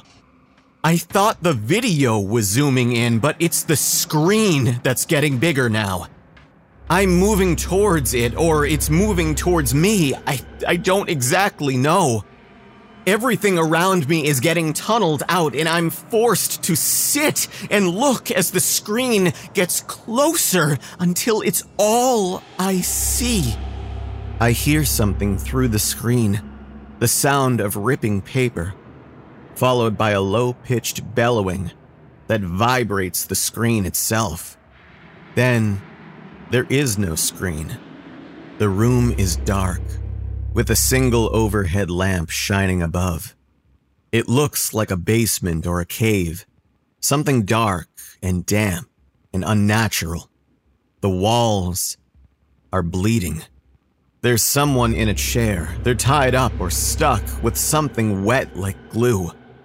Their eyes are bloodshot, their lips trembling as they try to free themselves. They can't get free. Whatever is binding them is too strong. At their feet are dozens of bodies. They're trembling on the ground and moaning, a choir of agony and suffering. Their hands are contorted and white, their faces wrapped in the pulpy shell of paper mache. There's footsteps, loud and heavy. Some of the bodies twitch. Some of them start to wail. One of the bodies starts to sob, its oversized hoodie stained, the logo unreadable. The video doesn't zoom. It doesn't pan. I am there, watching firsthand. The naked, genderless monstrosity steps into the light, its skin polished and shiny like glass. Its head is massive, its slit eyes looking in the direction of the person in the chair. The individual kicks their feet in fear, but there is no hope. Even if they could escape, there is nowhere to go. The person is me. I watch as the papier-mâché man gets close, a low-pitched growling vibrating deep within his chest. The low echoing sounds of a lion's purr, but it's something abnormal, not of this world. Its face is in mine now, its pinkish head 5 times the size of mine. I'm whimpering, tears leaking from distraught eyes. The rumbling purr gets louder and I watch as I piss myself. Inches away from my face, the entity's eyes open, revealing 2 globes the size of bowling balls, black and deep purple, swirling like wormholes in space. In its eyes, I see what it wants, and I see there is no escape. It raises its hand to touch me, and I look away and start to bawl. The entity's hand is large and grotesque, its fingers twisting and reforming constantly before my eyes. They are drenched with a crystalline slime, a clear mucus that steams as it trickles onto the ground. Slowly, benevolently, it smears it onto my face, the rumble in its throat growing louder until it's almost screaming. Its eyes widen, and the globes in its face glow like burning stars. The misshapen hand closes around my face, squeezing the skin until it bruises and bleeds under its touch. It pulls the skin away effortlessly, peeling it from my body in a sanguinary spray as I scream helplessly. When the skin is removed, it holds it to the light, the dripping gore coagulating with the rest on the floor. The electric clicking from its throat settles as it's satisfied. In the chair, my screams are jumbled and hysterical, the skin gone from half of my face to my chest. A singular exposed eye darts around the room, looking for help, looking for death. But there is no hope, only the groans of the ones littering the ground. The entity stretches the skin tight and wraps it around its torso. It smooths it out over its own hide, the mucus from its hands glazing it as it plasters it across its body. It continues this for a while, until it is time for the next piece. First its torso, then one of its thighs, then the back of its head. Its wicked fingers flatten every applied piece until it is perfect. I watch until the end, and even when I run out of skin, it isn't finished. My skinless body convulses in the chair, beady eyes scrambled like a faceless animatronic. The entity returns and once again applies its secretion to the bare tissue on my face. My wailing has subsided to groans like the others, and as it unravels the newspaper, I nod obediently so it can apply it. The malformed hands work gently, delicately, until I am wrapped like the others around me. I groan under the shell of my new skin, and as it leaves, the light above me goes out. My groans mix with the others, until I'm unable to discern my voice from theirs. When I open my eyes, I'm in my living room. I don't know how long I was there, but my eyes are swollen and my throat is hoarse from screaming. I lay there for a time, processing it all. Every time I close my eyes, I see the horror unfold, and as I finally get up from the couch, I find myself trying not to blink. I climb to my feet, find my keys, and grab the envelope on the way to the door. I get in my car and drive away, leaving the apartment behind me with no intention of going back. I keep the envelope close to me. I drive for a while, taking roads without any real direction or course in mind. I don't look in the rearview mirror and I don't check the streets around me. The ringing is gone, and I roll the windows down to hear the outside and feel the wind on my face. I keep driving, looking at things in town I never paid attention to. Shops I never noticed, people walking down the street. I look at everyone's cars, what they're driving and who they're with. Everything looks so peaceful. As night falls, I keep driving until I'm at the edge of town. I find a bar with a neon sign of a smoking gun, and I pull in to have a drink. I keep the photos on me, tucked under my jacket so I don't lose them. The place is pretty busy, but as I walk to the bar, it seems like two gentlemen are ending their night. One is bald with a mustache and full of muscle. The other is particularly average but smiling wide. I let them pass and take their spot, enjoying the music as I settle into one of the stools. The barkeep comes over and I order a drink. 2 inches of vodka with a pineapple slice. I tilt it to my lips and drink slowly, savoringly. It tastes terrible. I enjoy my drink and ignore the growing feeling of being watched. It won't be long now, I'm sure.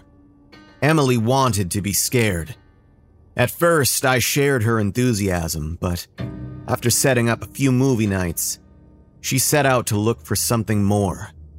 In the ruins of the internet, buried under old forums and long-forgotten pages, she found what she was looking for.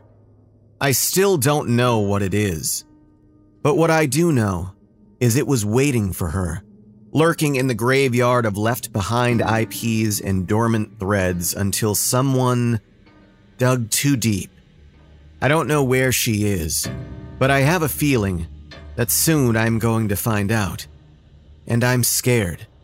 But she's alone. She left behind a blank spot on a photograph in the crook of my arm, and I remember what is missing. I remember her. That memory makes the waiting almost bearable. Sometimes, someone just needs a friend.